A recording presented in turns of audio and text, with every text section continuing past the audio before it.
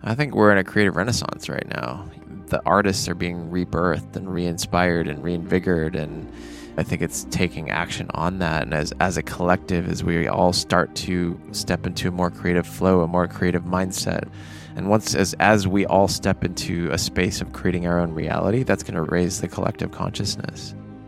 That's Nick Onken, and this is episode 441 of the Wellness Wisdom Podcast. Wellness Wisdom, where we discover the physical and emotional intelligence to live life well. How can we bring awareness and reverence to all the little mundane elements of our life? Wellness, I think, is a combination of understanding your own internal wants, needs, and desires. If you really want to take guidance from your soul, you have to be ready to realize that many of the things that you're asking for guidance on, your ego has some kind of an addiction to or an investment in. Understanding that we are a piece of nature, nature is where we belong, I think is a very comforting thing to understand that would certainly feed into wellness well. Hey friend, it's Josh Trent. This is the Wellness Wisdom Podcast, episode 441 with Nick Onken. Evolve or Evaporate, accessing your creative identity to feed your soul. And speaking of feeding my soul, your soul, our souls, this podcast is supported by your support, by the support of our sponsor, Organifi, who makes the best tasting green adaptogenic morning energy burst I've ever drank. I'll talk about this later in the show, but you and I both know 99% or so, maybe more, of green juices, they're terrible. It tastes like somebody threw a bunch of dirt and grass clippings into a blender.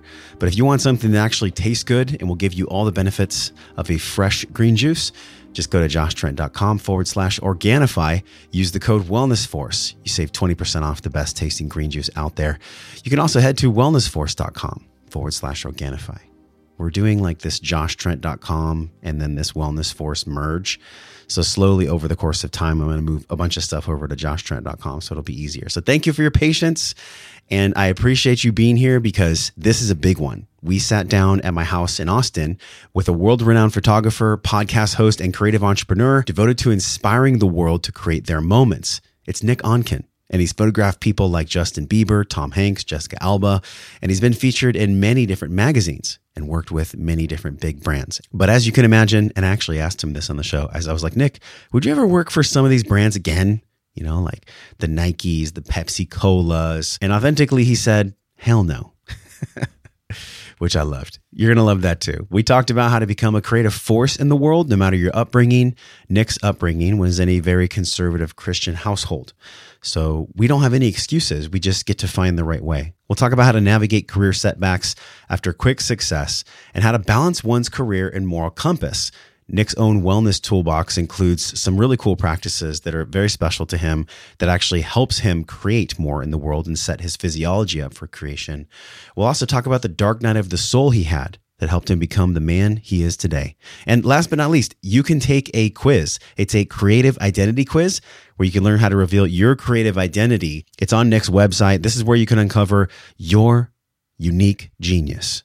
Which mediums you can start exploring to help you unleash your genius, your creativity further. So if you're a person who's wanting to use creativity to earn money, to make a living, this episode is a great place to start. Or for anyone going through a life change, or for somebody that just wants inspiration and wants to hear a very unique, powerful, moving story. All the show notes today are at joshtrent.com/441. Now let's drop in Austin, Texas with Nick Onken. Nick, welcome to my house. Thank you. Thanks for being on the show. Love it. Thanks for having me. People know you, well, I know you as like one of the world's best photographers, but you have a lot more to give than that, man. If people don't know you, if they're like just seeing you or hearing you on the show for the first time, Nick Onken, professional photographer, some of the best people in the world, Usher and Lewis Howes and some of the big boys and big girls. But share with us, man, share for the audience, like, who are you, man? What do you do today? I know that changes all the time. It's funny. I came to this kind of brand identity as a creative alchemist. And because I've been figuring out like this, and this kind of came to me through the pandemic, being hauled up in New York in my apartment by myself for 4 months. Oof. Which is actually fine. Okay. Because it was just like how I normally am when I'm home now. I'm like in my creative lab. I have a 2-floor apartment in New York, and downstairs is my lab. I call it my creative lab now because I make hats. I do photography. I've been learning to DJ and play house music and stuff like that. Now I'm kind of trekking into learning how to produce my own stuff. That's a long journey. But I just kind of started getting interested in that. So the idea of being a creative alchemist and bringing all these things together, and how does that under one umbrella, but also it's like the spiritual journey behind that, because that's been a huge piece of my life for especially the last 3 or 4 years. I think if you're alive on planet Earth right now, you're in a spiritual journey, whether you believe it or not, or whether you realize it or not. You're there. You're there. It's become more into my conscious awareness over the last few years, and yeah. And it's been a beautiful journey. So the whole idea is to integrate that into all the art. So I would say like my North Star is to help to create art that inspires and empowers people to find their true selves and to connect with Source and the greater space that is out there. Whatever you want to call it, the universe, God, I believe in it all. And I think the more, especially as a creative, it's really, God is creativity. We are birthing, we are the midwives of creativity. So we give birth to Source's ideas in this planet. Birth is powerful. I have a 6-month-old son, so I got to be there for the birthing process. Ow. Whoa. I mean, birth is not smooth. Birth is radical. And sometimes creativity can be radical too, like the creation of it. It's funny, when I was looking at your past, your mom and dad, they were very conservative. They were, I believe, Christian faith. Yeah. Yes? Yeah. So that was a pretty big vacuum, to quote Alan Watts, that you were created in. Nature abhors a vacuum, right? So share with the audience, the vacuum that was created for you by having the conservative mom, the conservative dad. How did that, in kind of a cool way, fuel your creativity? What was that like? Yeah, they were I grew up in a Christian bubble, suburbs of Seattle, and I was cultured to believe this specific dogmatic practice or set of rules. And it's so interesting my parents were always very supportive of my creative endeavors. My dad, I think my dad, he's an artist as well, and not as practicing. But he always used to paint, and he did underwater photography, randomly enough. Cool.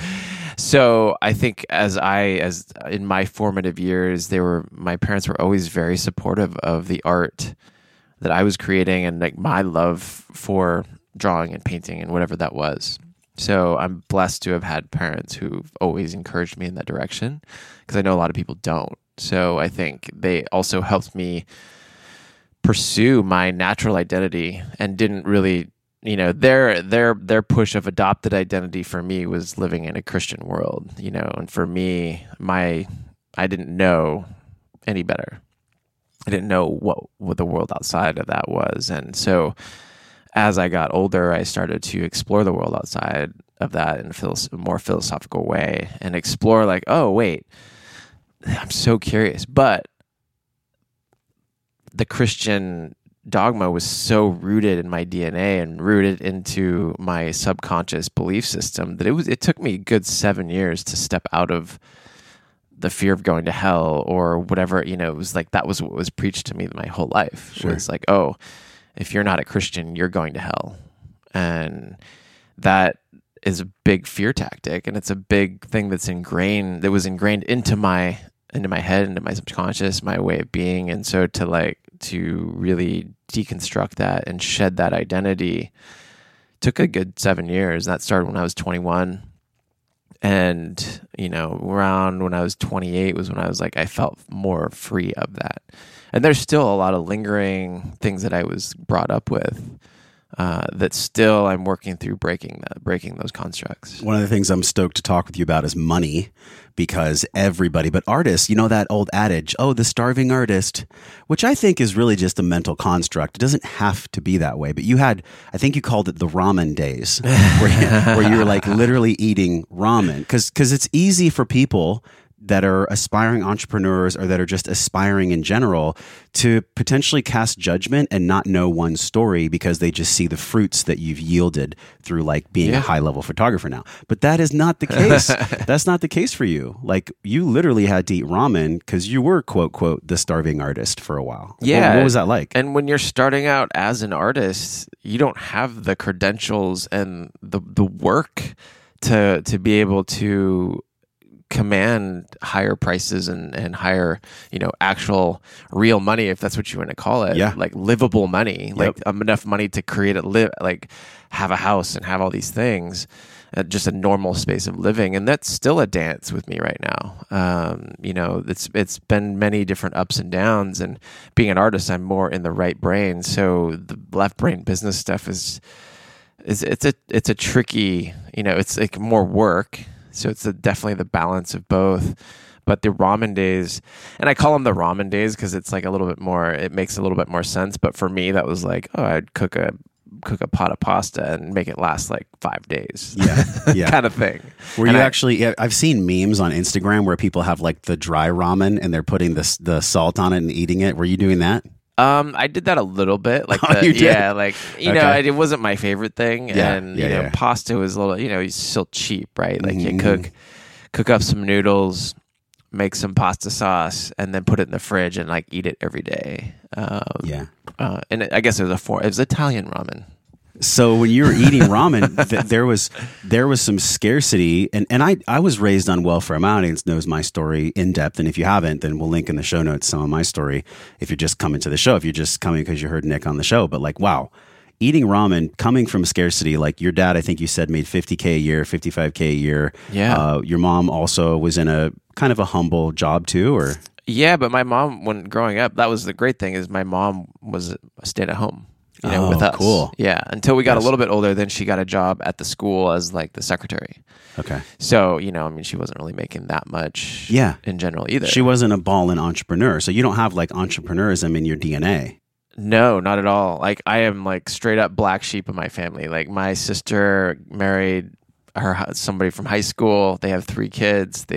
My parents live with them. Well, yeah. And, my sister had the grandkids from my parents. And I'm the one that's like, I'm 43, traveling the world, living in New York. I've been to 7 continents, over 60 countries, and I've, made a living doing art. And I think my parents have always kind of, especially my dad has always admired that because I know that that's probably something in him that he never really got to do. Yeah, but it wasn't until you came across Tim Ferriss's work, The 4-Hour Workweek, where you were like, whoa, I can, that's a possibility. I can do that. And I think, honestly, Tim Ferriss, I've never met him, but in his early days, he was really inspiring. I'm sure he's very inspiring now for people. I don't follow him that much, but he really put you on a different path, right? You came across his work, and that was what made you go super deep into like having a business of your own, not being like the hamster in the wheel that you had talked about. Yeah. We all feel like that at times, I think. Yeah. I know I'm 41. There was a time where I was starting out as a personal trainer, and I'm like, is life really supposed to be this fucking hard? Yeah. Like, do I have to get up every day and run on this treadmill? So looking back, like, what was the shift? Was it Tim's work, or was it just pressure and time? Like, what were the ingredients that made you shift? Yeah, I think it was the desire to want to do art as a career, but not knowing how to do it. And then reading the 4-Hour Workweek just gave me like a structure, or like I was more mindset, right? Because the book really talks about how do you work out of a full-time job, create something online that funds the life that you want to have. Yeah. Whereas being a creative is a little bit different of a dance because you're still trading time for money. It's just a different way of doing it, but you can also I had flexibility. I was a graphic designer for 5 years. That was my first career.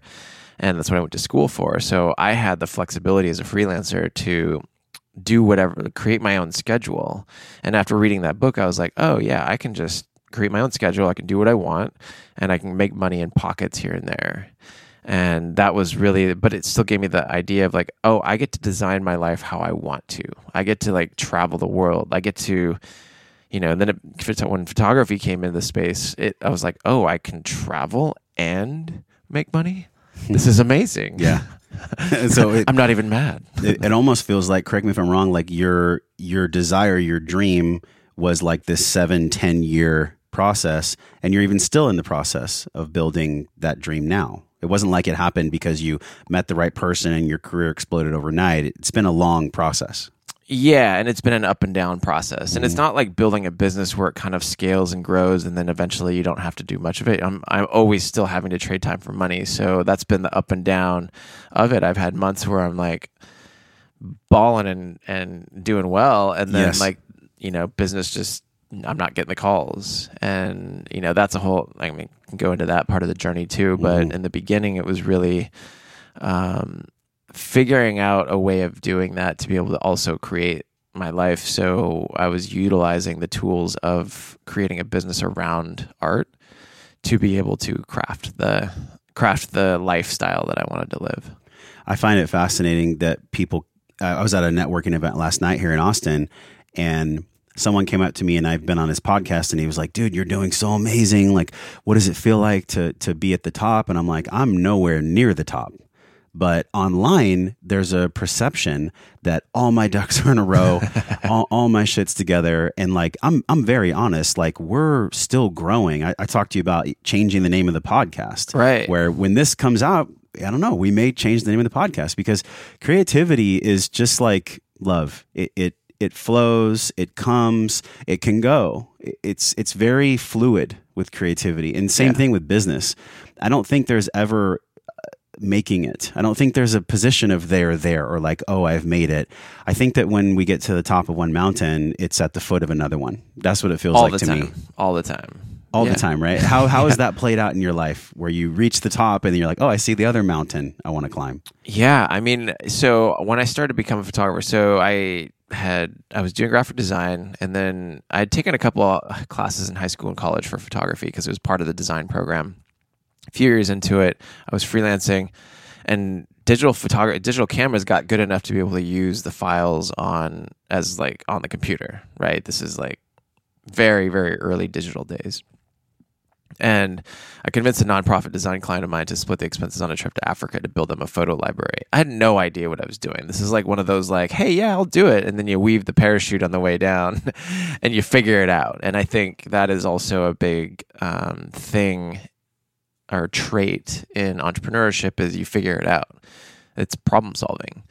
And if I don't know how to do it, I'm going to do what it takes to figure it out and learn. And that trip was life-changing in two different aspects. That opened my eyes to the developing world, which shifted the way that I see the world, and also how I approach my business and giving back and all of that. But then it was also this space of like, oh, wow, I can travel and take pictures, and like people pay me to travel, like at least like pay for my travel expenses to travel around the world. This is amazing. Yeah. And so from there, I started to pursue photography as a career. I connected with a photographer in Seattle, and he kind of opened my eyes to the business of photography, that it was actually a career. It was actually a business. I literally didn't even know that was the case at this point. And then from there, I started kind of assisting with him and shooting my own work. And then I was like, oh, commercial photography. I want to be a commercial photographer. And like, that's shooting like print ads on billboards and magazines. And this is the stuff you've done for Nike and these other huge brands. Yeah. So Nike was one of my first clients, oddly enough. And I had gotten this call from this producer out in New York, and I was still living in Seattle at this time, and he was like, hey, we got your name from your friend Brian, who's our art director, and we have this job next week, and we want you to shoot like Mariano Rivera and Albert Pujols and all these. I was like writing these names down because I have no clue who they are. Biggest names in like football and baseball. I don't follow sports anymore too. Don't judge me, y'all. I don't follow sports. I have no idea. I don't, yeah. And so I had no idea who these people were. I wrote them down, looked them up later, and I was like, oh, okay. This is it. I'm in. And like, you know, so I did this job. We traveled. It was like the Amazing Race. Went to San Diego, and then we went to Pittsburgh, and then St. Louis, and then LA. And that's a whole nother story. But long story short, that was like the kickoff. And I thought I was in, right? I was like, I'm a commercial photographer now. And then I moved to Paris. It was the most money I had ever made in How my much life. was it? Do you mind me asking? It was like $30,000. Yeah, that's good. Yeah. And like one shot, just boom. Yeah, it was like 6 4 days or something like that of shooting. That's good money. Yeah, it was good money at the time, and it was amazing. I was like, this is so dope. But then I didn't see a job like that for another 2 years. So I was like, again, it was like back down. I was like, what am I going to do? Like, I thought that I was in, like, what's going on? Yeah. And, mentor was just like, hey, be patient.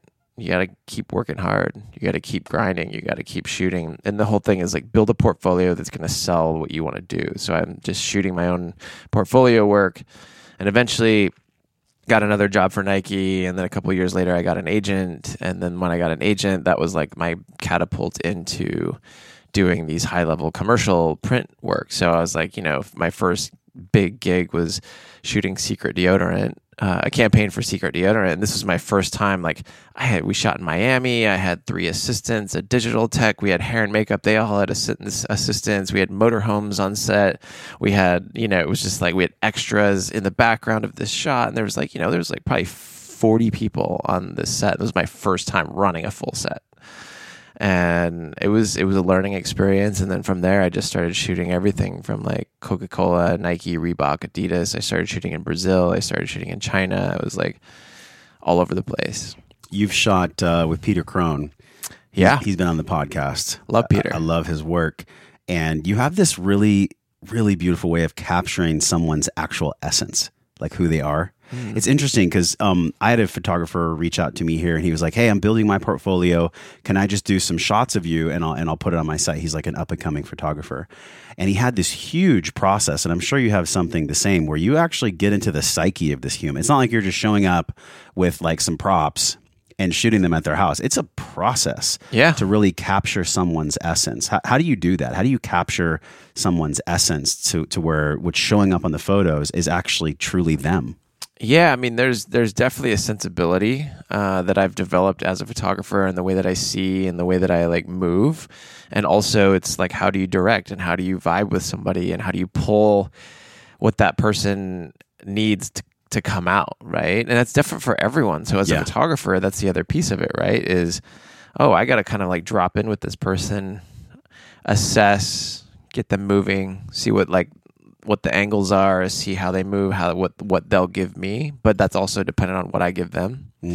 And this is kind of translated now because I'm working on the personal brand stuff more now than I do the commercial work, because the commercial world is just a whole different ballgame. It's just not what it was and not what it used to be. Yeah. What's changed?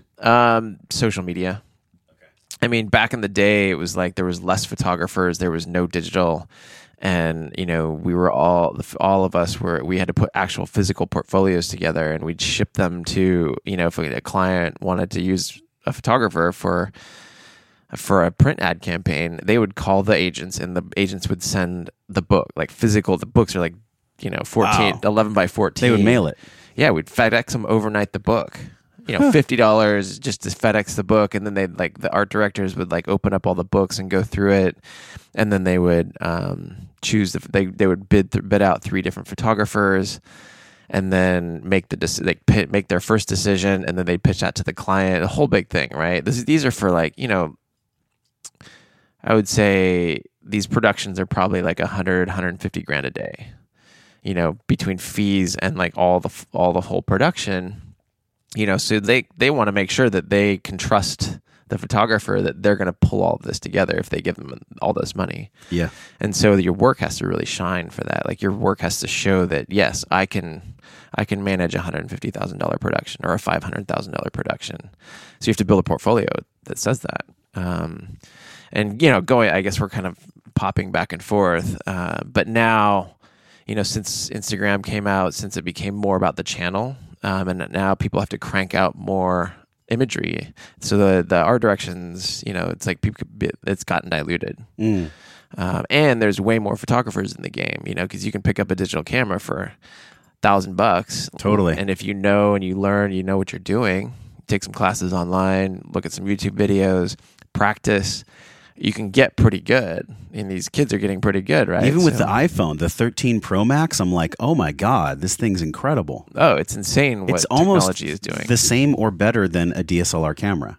Yeah. I'm like amazed at this. So how do you actually rise above all the noise and be like a true signal? Like, how do you be a beacon in this world? I mean, I think the first part of it is, and this goes throughout my whole career, is like, you got to build a signature style that people know you for, right? Like, if you look at all my work, there's a signature style that is like, oh, I want that, right? Yeah. And so that's the first piece, and you got to keep that going. And it's like, not just, there's the sensibility of light, there's like the story that you're telling, what's the content that you're putting into the photographs. There's so many pieces of that pie. And that's like, it becomes more of a calling card.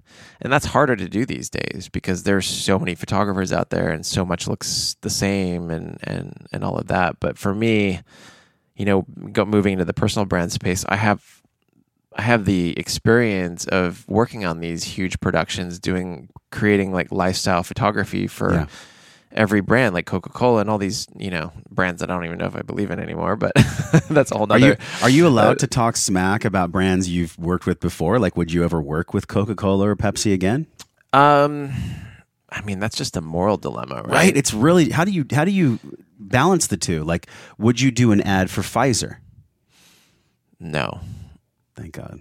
Yeah. I mean, that's the other thing too now is like, oh, I'm in a different space and, I just don't necessarily want to support certain brands, especially being in the wellness space and like taking care of myself and like learning all the things that I need to take care of myself. Wouldn't want to promote that for other people. Mm-hmm. What's that been like being in New York? We were chatting before we hit record and like, you're like, hey, I'm checking out Austin.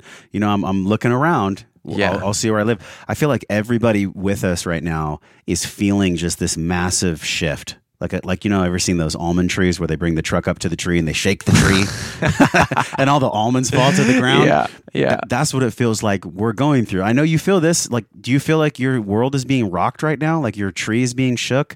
I do on a certain level. Oh my God, 180%. And so everything's moving at this like speed of light with creativity and Instagram and TikTok, and everybody's a quote content creator. What's the North Star? Like, what's the thing that makes you not compromise, know your direction, know yourself, and be able to give people this identity alchemy process? This podcast is brought to you by our trusted friends at Organifi, the creators of the Organifi Gold, my #1 turmeric lemon balm, and superfood adaptogen bombshell that, trust me, will make you sleep like a baby. I know this because I use it on the regular. Not only is this one of my top sleep supplements I use personally, but also it helps my nervous system and my stomach calm down at the end of the day in the evenings, especially if I've had a stressful day. I know you have those too because you're human. And because we're human, the best thing to do is take loving care of the human body, starting with quality sleep, not just quantity. This is going to allow you to have the highest quality of life possible. So if you've been struggling with sleep, give this superfood adaptogen powder, the Organifi Gold, a test drive for a special deal over at wellnessforce.com/Organifi. ORGANIFI, wellnessforce.com/Organifi. Pick up a 30-day supply, give it a test drive. If you don't like it, you can send it back, but no one's ever done that. As far as I've heard, 20% off is the biggest discount you'll find over the entire internet. We're grandfathered in. These savings are for you. Head over to wellnessforce.com/Organifi and use the code WellnessForce. Share this with your friends, your family, and anyone who wants to drink the gold and sleep well. What's the North Star? Like, what's the thing that makes you not compromise, know your direction, know yourself, and be able to give people this identity alchemy process? Yeah, I mean, I guess I would say this starts back to my own personal journey of, when I hit this high point in my career and I was shooting campaigns, like literally I'd shoot in New York, and then I'd fly to LA and shoot another campaign, and then I'd fly back to New York, shoot another campaign, and then I'd fly to Brazil. And I was like, and then I almost kind of got burnt out a little bit. And I think my energy reflected that. And then the industry kind of like started to shift with social media, and like my commercial business just started to like slowly decline. And I went to an emotional spiral. What year? When was this? That was probably 2013, 13-ish. Yeah. And I just didn't know what to do. I was broken. I didn't even know that my self-worth was coming through it from my photography and who I was shooting and what I was shooting and all these different things, because there's this whole external validation piece that comes with being an artist, right? And I was talking to East Forest about this, and we were talking about how like it's just like a snake eating its own head, right? Because like the better work you do, the more validation you get, but then you got to go back into the cave and create for yourself and stop, don't create for other people. And it's just like this circular thing. So unless you're aware of that, I wasn't aware of this. I was like I was just in ego space, doing my thing. And then my business started like dropping off, and I was like, what's wrong with me? Like, what is this? And I went downhill. And then, Lewis actually got me into this emotional intelligence and leadership training. Which one was it? MITT. I did MITT as well. Oh, did you? Yep, I did. Too funny. Too funny. Yeah. Yeah. And it was powerful. I got what I needed, and then I thanked them and I said goodbye. Yeah. Same here. Yeah. Same here. And it was an amazing because it can be a process. tricky world if you get stuck, I guess you could say. I'm not here to bash any program, but like you guys, like even in Vipassana, the creator of Vipassana, the 10-day silent meditation, Goenka, he said in the video on my 10th day, he goes, just like everything, take what serves you and leave the rest. And it's like, yeah. that's so what we all need to do, because it's easy to get involved in groupthink mentality and associate your identity, talking about alchemizing identity. Yeah. It's easy to alchemize your identity with someone else's identity, but it's not really yours. Totally. You're just doing it because it's kind of the path of least resistance. Do you see this in your work? Yeah, absolutely. I mean, you got to you got to take things as tools, right? They don't otherwise they become a cult. Yes. And for some people, MITT became a cult. For me, it was just a tool to like actualize my own self. And then that goes into my work, right? Like the better, especially as an artist, the more work I do on myself, that shifts the art that I create. And that actually like was a huge shift in the art that I was creating. And I started my podcast from there. And, that's where I started to come back up a little bit. And I don't remember where we were going with it, but it's perfect. We're in a cul-de-sac of emotion right now. We're just hanging out, playing tennis with each other. Yeah. And I feel like really what this is something you talked about on one of your podcasts. It was like your 2021 wrap up. And you talked about ego-driven versus service-driven. And that hit me because I'm like, man, there was this dream book that I was reading in 2014. And it told me that I'm like this Leo Aquarius path. And I'm not too big into astrology. My partner, Carrie Michelle, she's like an expert in astrology. But from what I know, like some of these things can be fairly true. Do you follow astrology much or not really? I'm not. Yeah, it's a whole other rabbit hole that's like pretty difficult to... It's not difficult. It's just I haven't really gotten into it. Somebody watching right now is like, I believe in astrology. And that's cool because I do believe that when there's a full moon, I feel kind of different. I mean, I can't deny that. Like full moons kind of fuck me up in a beautiful way and in a weird way. So one thing I know about this Aquarius 3 to Leo thing that I was reading in the Dream Book in 2014 is it said that for my path specifically, and I'm curious how you feel about this, I have to do things that are, number one, rooted in the common greatest good. And if I'm doing any kind of things from my ego or from self-serving or wanting the limelight or wanting to be popular or wanting to be seen, I'll never be successful and I'll actually have a really painful life. In other words, the only way to do this is not to be ego-driven. It's to truly be the embodiment of being service-driven. Yeah. How does that feel for you, that entire idea of ego and service? Which one drives you? Well, that's kind of what I was, it goes back to the snake eating its head, right? Because it's once you start getting that external validation, then the ego comes in and is like, oh yeah, but then you got to like kill it, like shed that and go back into a service state. And it's been a challenge for me, because like even now and like even up to this date, it's like it is this constant like balance of coming at it from a service perspective and a service intention. Versus like, oh, I need to be like acknowledged and honored for this work. And like, that's what fills me up. So it is this like, okay, I'm back. Okay. Ground. And that's why I've got so many practices in my daily practice now of grounding every day and state changing every day in the mornings. And it is to get back to that more service oriented state. You hang out with a lot of super high level, like people that are multi 8-9 figure people that have all the money in the world, do they still deal with this? The service versus ego driver?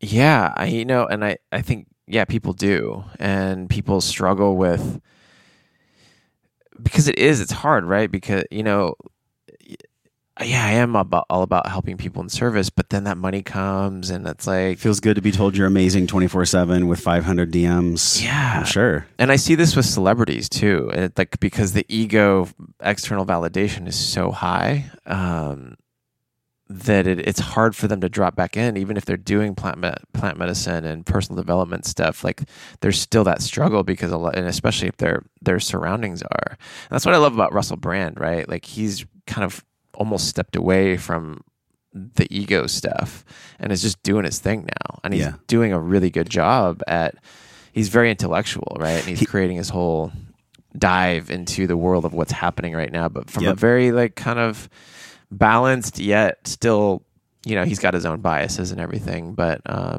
he was one of the first, I would say, mega influencers to actually be honest about what he sees in the world when it comes to the shenanigans, which is CV19, right? He was one of the first people that really was like, here's the papers, here's Wuhan coronavirus, here's Fauci, you guys want to do the research? And he would like link it in his stuff. Like I was so happy with that. And I think that needs to be applauded, that kind of like leadership, because he probably lost a lot of followers. He probably even lost deals, speaking engagements, money, who knows?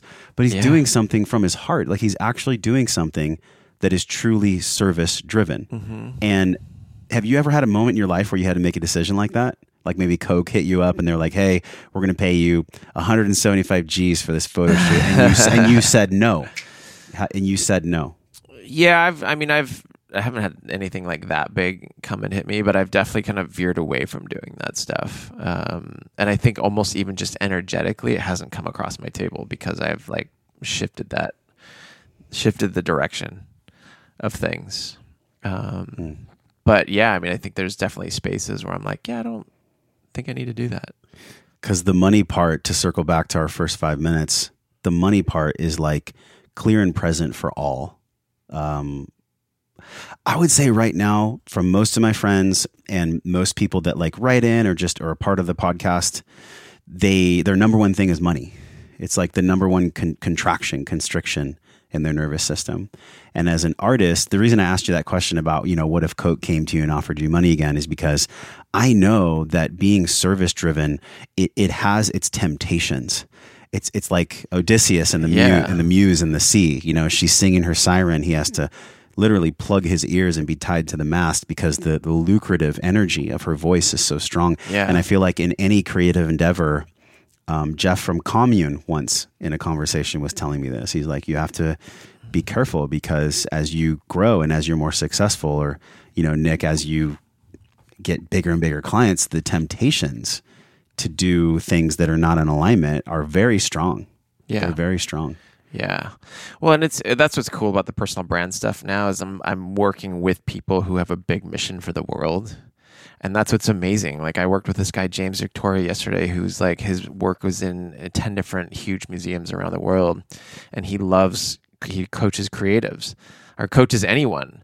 He's got clients where he's helping them find their inner creative and helping them bring that forth. Right. Lewis, like greatness. It's like all these people that I get to like work with and hang out with have a big mission in service to the world. And it's almost like that's my part of my service is to help support them in that, which has been really great, versus like going in and working for and especially the commercial photography world, it's so negative. Like everybody's bitching and moaning and complaining, and it's just a darker space. And I don't necessarily really miss that either. Yeah, but we all vote for it every time we buy their products. Like if we buy Coke and we buy M&Ms and we buy all this shit, like we're voting for it. So, totally. So in a way, we're fueling it. Yeah. And when you were speaking, and actually the whole time I've had you at my house, like I've been feeling this big bomb drop question, and that is, when you create, a lot of your work is like stoking that creative energy and being authentic. This all over your marketing is authenticity.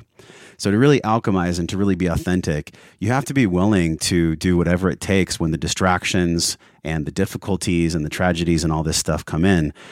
when you move forward, when someone watching or listening right now is moving forward on their creative path and they get hit, what do they pull from?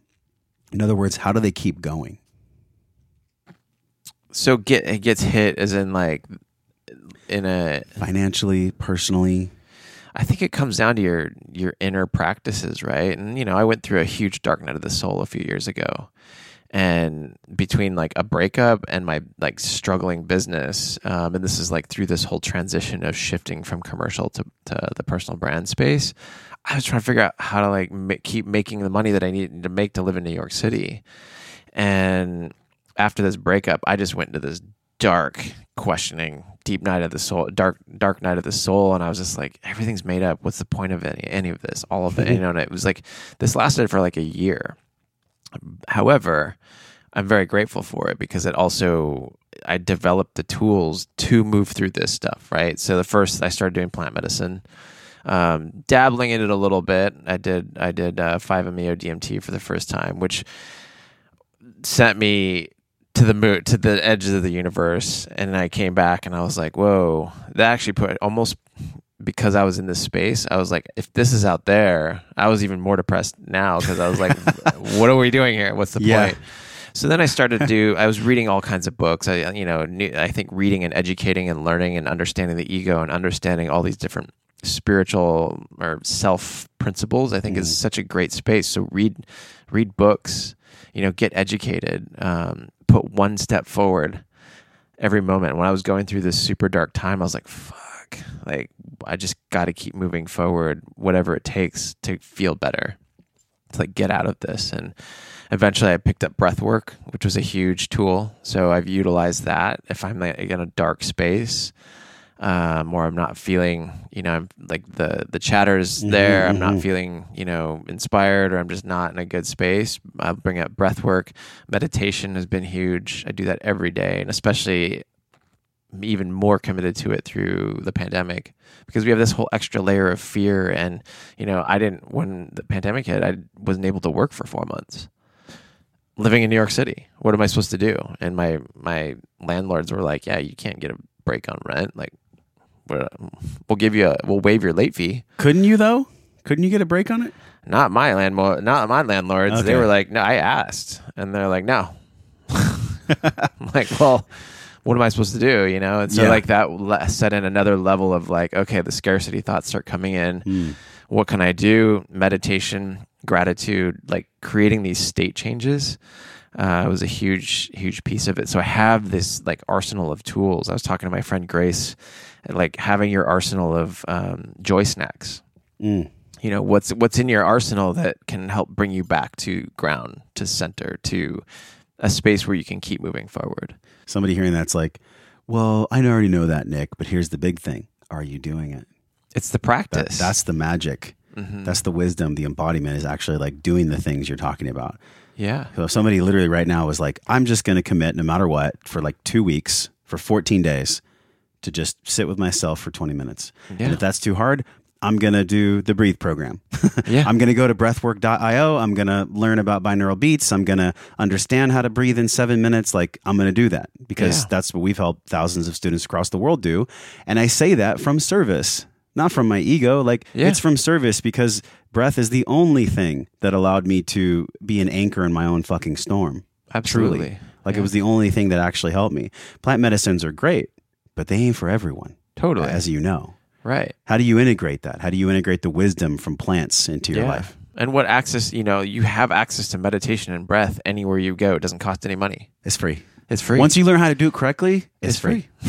Exactly. It's free. Exactly. Yeah. I would say another thing too is, this just came to mind because I have another photographer buddy who, it's the same thing. Living in New York City, you're like, he's on this roll, getting a few jobs, and then a few weeks go, no jobs. And he's like, oh my God, I'm freaking out. Like, it's just a thing. I'm like, okay, great. What are you doing in the meantime? Like, can you build up some marketing? Can you take on another creative project or experiment, play? get yourself into a flow space, a state of flow. And maybe sometimes that's playing with another medium. Like I created all these other mediums because I was in that space a few years back. I was like, the photography work started slowing down. So I'm like, I'd go a month without a job. And I was like, well, what am I doing? Oh, I can take up, I started this 100-day project of doing 100 days of hand-drawn type.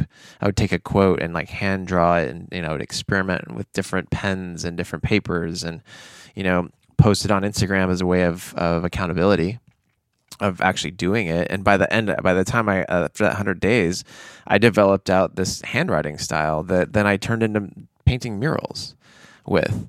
So everything, pick up another creative medium, try something new. You got to it's the art of start, right? You got to put the pen to the paper. It doesn't have to go anywhere, but as long as you're getting that creative flow moving, the creative energy moving through and not stagnant, I think that's also a good piece to play with. Also, I was feeling too, we cannot create from compression. It's really hard. I've heard this quote before, and it's the mother of invention is necessity. And I think that's true sometimes.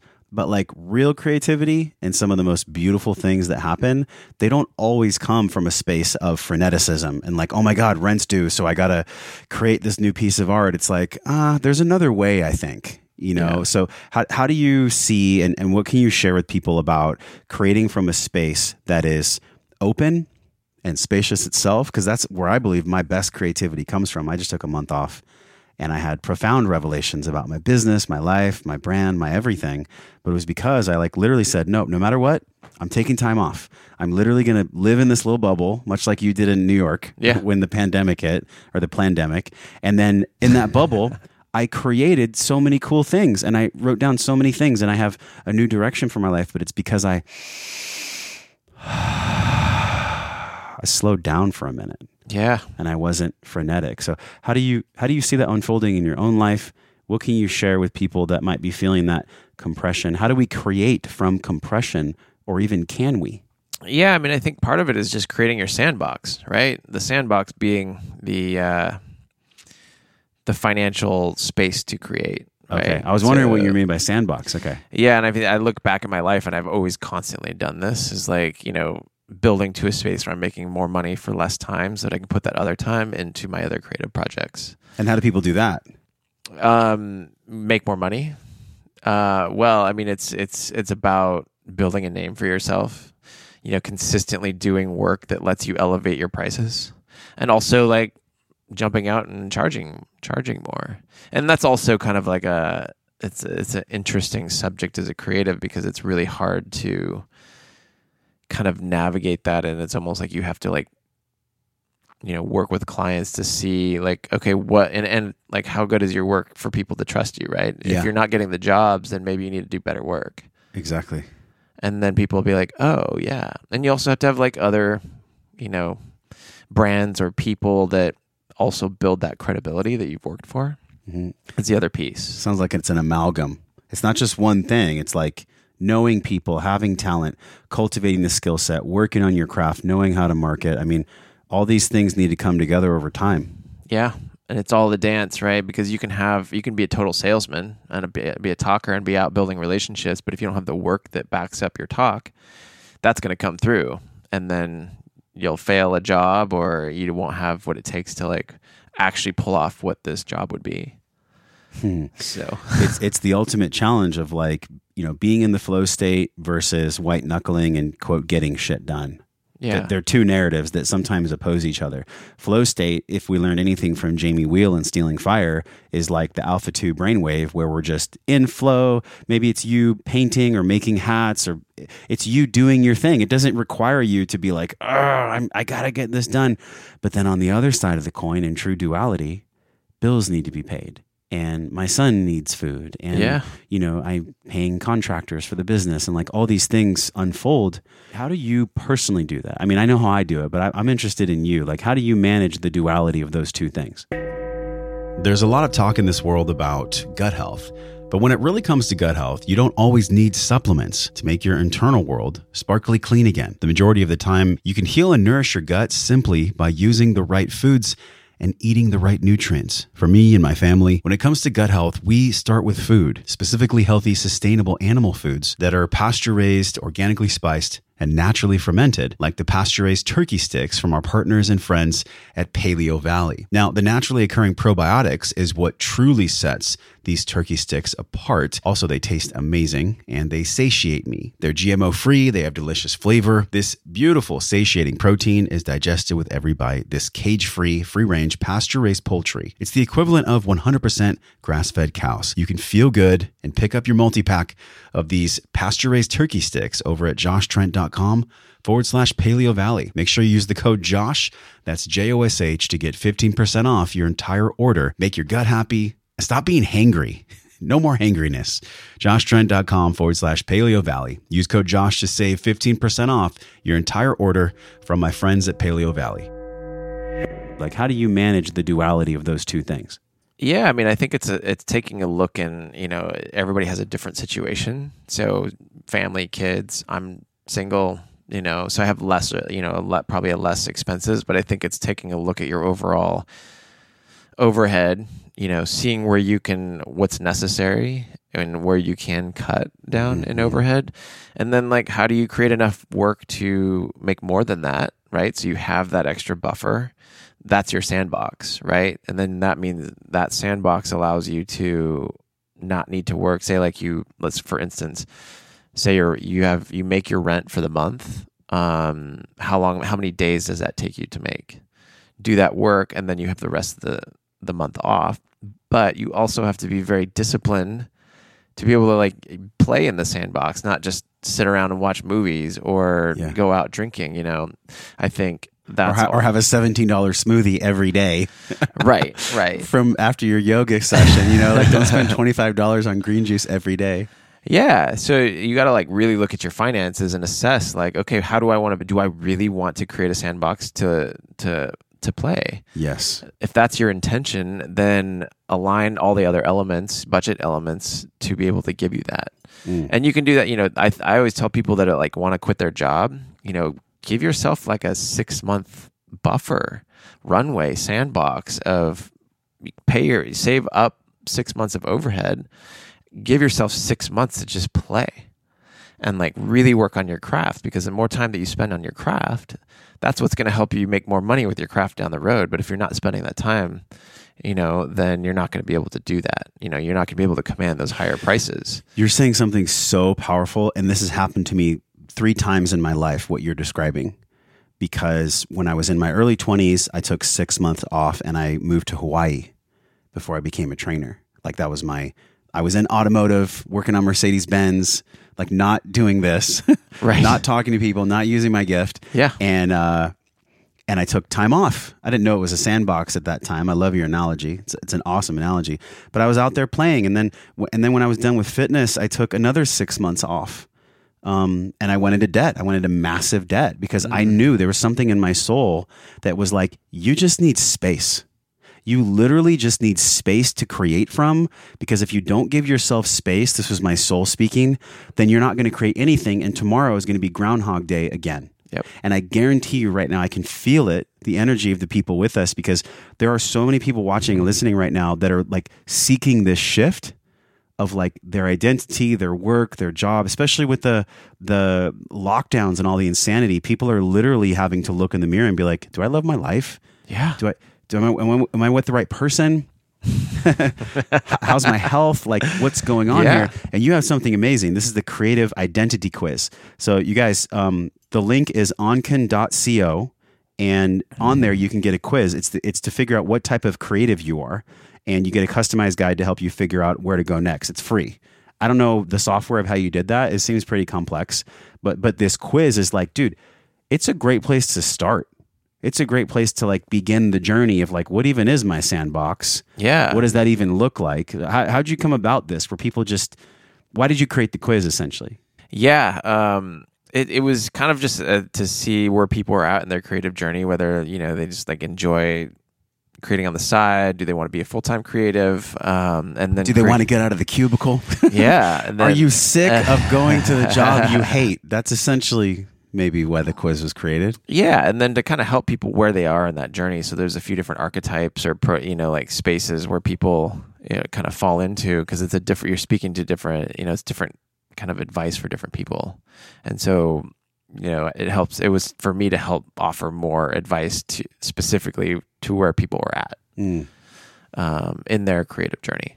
Is it pretty robust, or is it something where, like, what do they get from the actual quiz and the beginning of the journey? Because a lot of people come to me and they're like, I want to start a podcast. I want to do this. I want to do that. And maybe at some point in the near future, I will create something that helps people do that. But right now, like, I'm focused on other things, other projects. But I get people all the time, and I'm sure you do too. They're like, hey, dude, where do I begin? I'm not happy with my life. I don't really love my job. I'm not feeling creatively fulfilled. Yeah. What do they get from the actual quiz? Yeah, I mean, there's different. There's a PDF for the different kind of archetypes, and each one has different kind of like book recommendations and quotes and different things that will help where you're at right there. So that's kind of like the first thing, and then it kind of brings people into the ecosystem. And I talk a lot about this stuff in my podcast and creativity and personal, just the personal journey and all of that stuff. So kind of to help funnel people to the resources that I'm putting out there. So it's like where they get their feet wet, essentially, and then they can. It's a good place to start. And then, is there a way that they can people work with you individually if they're not a photographer?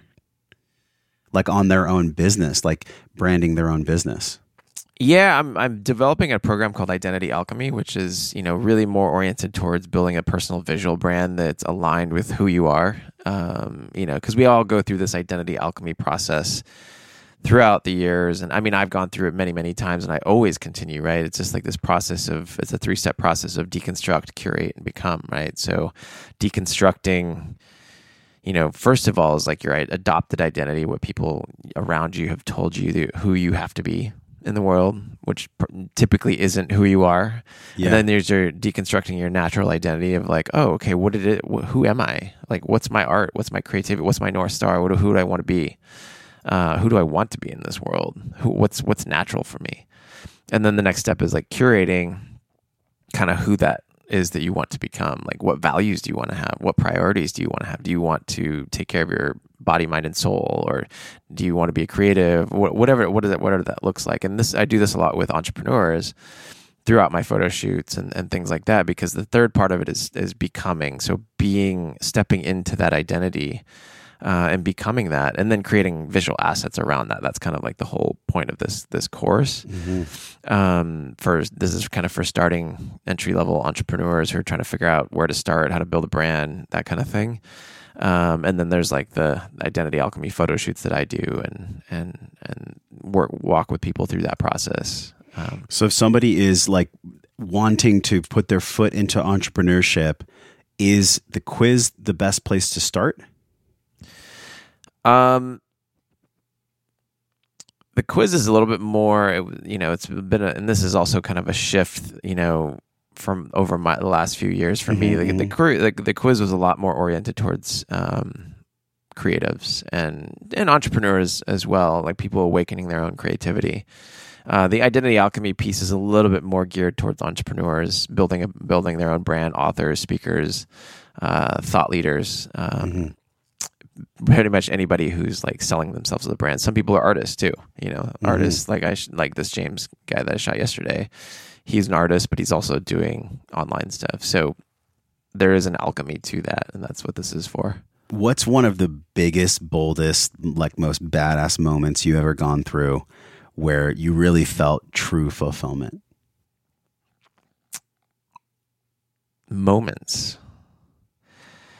I think these moments come through a lot when I'm traveling and, capturing photographs when I'm out in the world. And I think there is this rush of being out of my comfort zone, exploring something new, exploring a piece of the world that I've never seen before, and then also capturing that in a photograph. What's like one where you're like, yep, I remember that one. Which one comes up right now? Man, there's so many. Finnish Lapland was amazing. Capturing reindeer. Never seen reindeer You know, going to Antarctica and capturing penguins, like out in the Antarctic icebergs, like that was like, geez, like What was that like? What did you have to wear to go on the ice with penguins? you know, like down there, it's actually it's their summertime, so it's only like 32 degrees. Oh, okay. It's not actually that cold. It was colder in New York during the winter than it was down there. So, you know, we wear like just kind of jumpsuits. I bought like this Canadian Goose like jacket, and I didn't even use it because it was too warm. I remember that movie, The Secret Life of Walter Mitty, where like the photographer was going out and he was filming like, I think it was like the ocelot or the snow cat or something. And when he was done, he like got rid of the photo because the moment was more important to him. Yeah. The moment of capturing it and being there and just the joy of creation was actually way more fulfilling than publishing the negative as a photo and being like, this is the one, look at me, look how amazing I am. And I think that's a bomb metaphor for exactly what we've been talking about today, which is like, you doing something because you love to do it, or are you doing something like literally just for the money? Do you have any wisdom on that as we kind of wind down here, like wisdom on money versus creation? Yeah, I mean... And how do we make them the same? You know, how do we combine the both? I'm still working on combining everything all together, but I would say like in the artist journey, doing your own personal work is always gonna result in getting the clients, because people want to see who you are as an artist. And that's why I say create the sandbox so you can play and do what it is that you want to do. And always create the time to create the art that you want to create without any other influence, because you love it. And that's, I mean, you have to love the craft if you're going to make it through this whole journey, because it's up and down. A lot of downs. You got to make it through the downs. And doing it because you love it is what's going to carry you through that.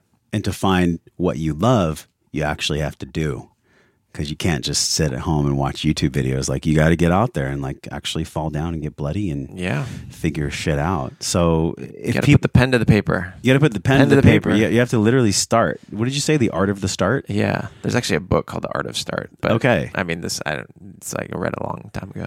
Because we're in a capsule right now, and I'm not painting a doomsday, but like whatever the collective consciousness decides of what we're going through, you know, you and I, all of us are a part of that decision making. Yeah. So if we are doing shit we hate, stop it.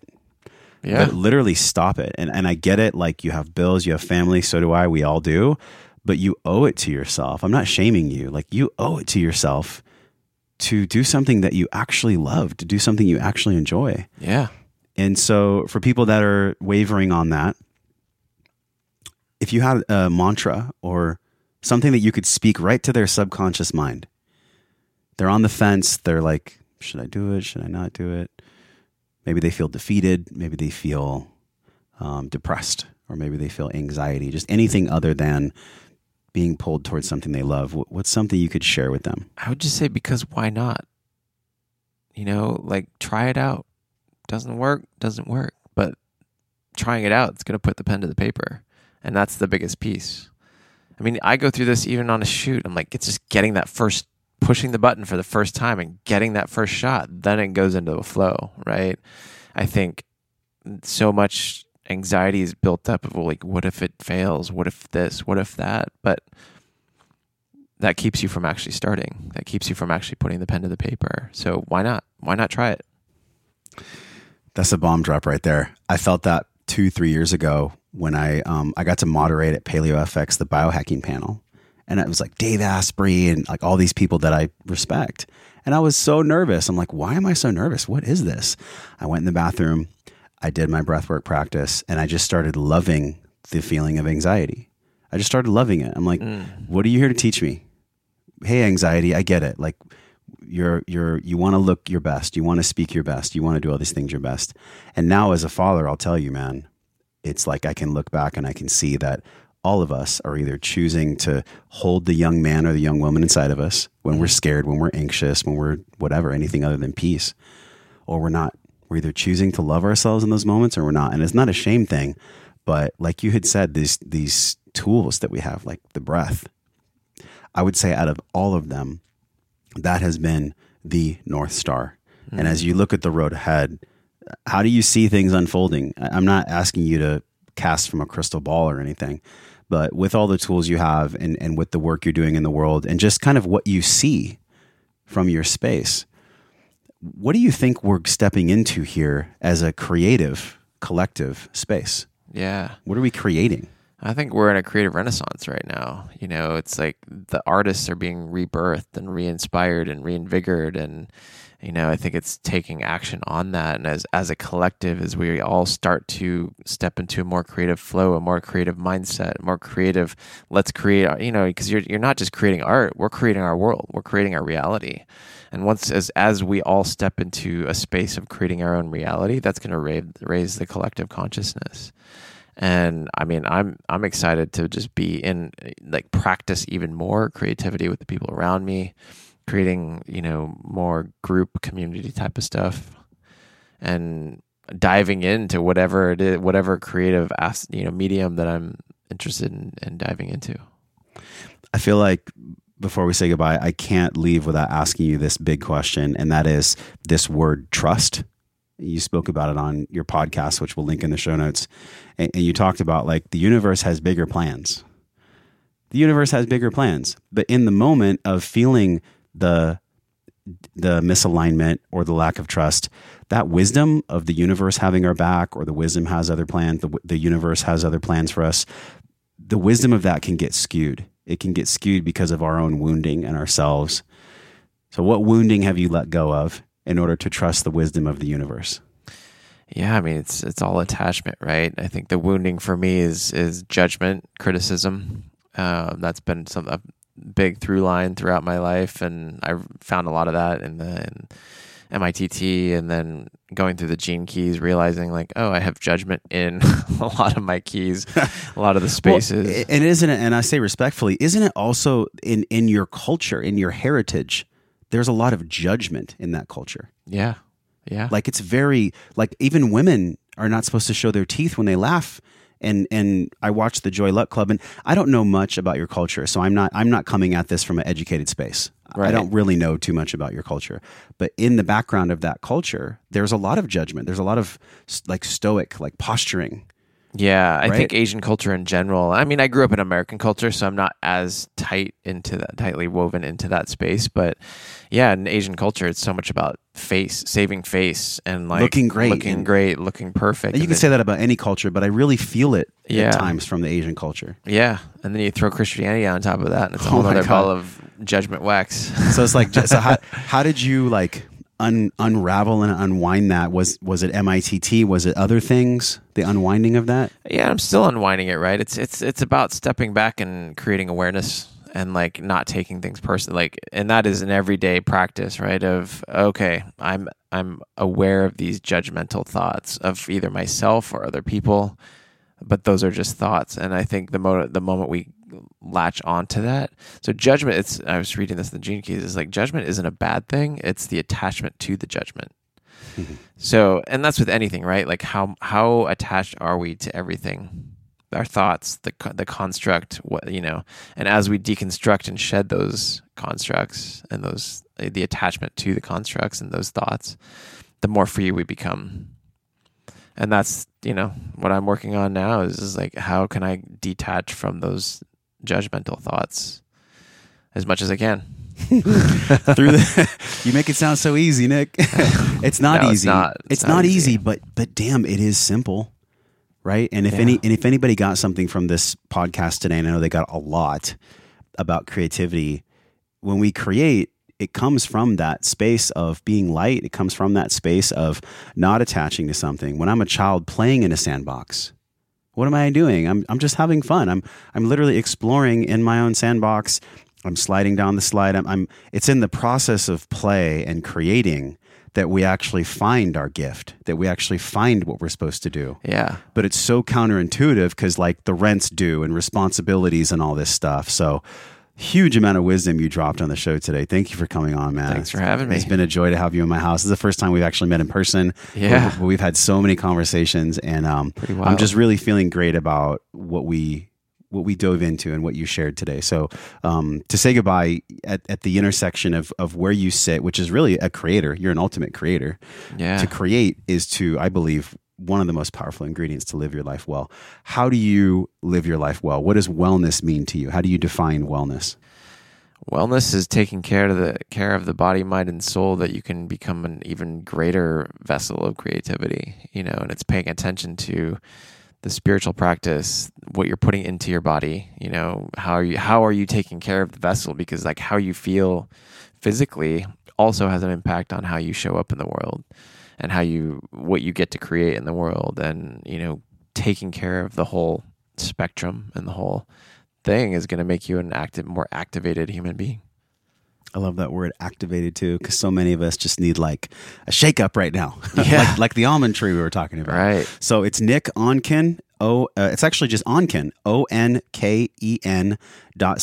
But tell them where else they can connect with you and how else they can get involved. I would say like Nick Onken at Nick Onken on Instagram is probably that's like kind of the hub of everything. I feel like Instagram is just like the new business card, isn't it?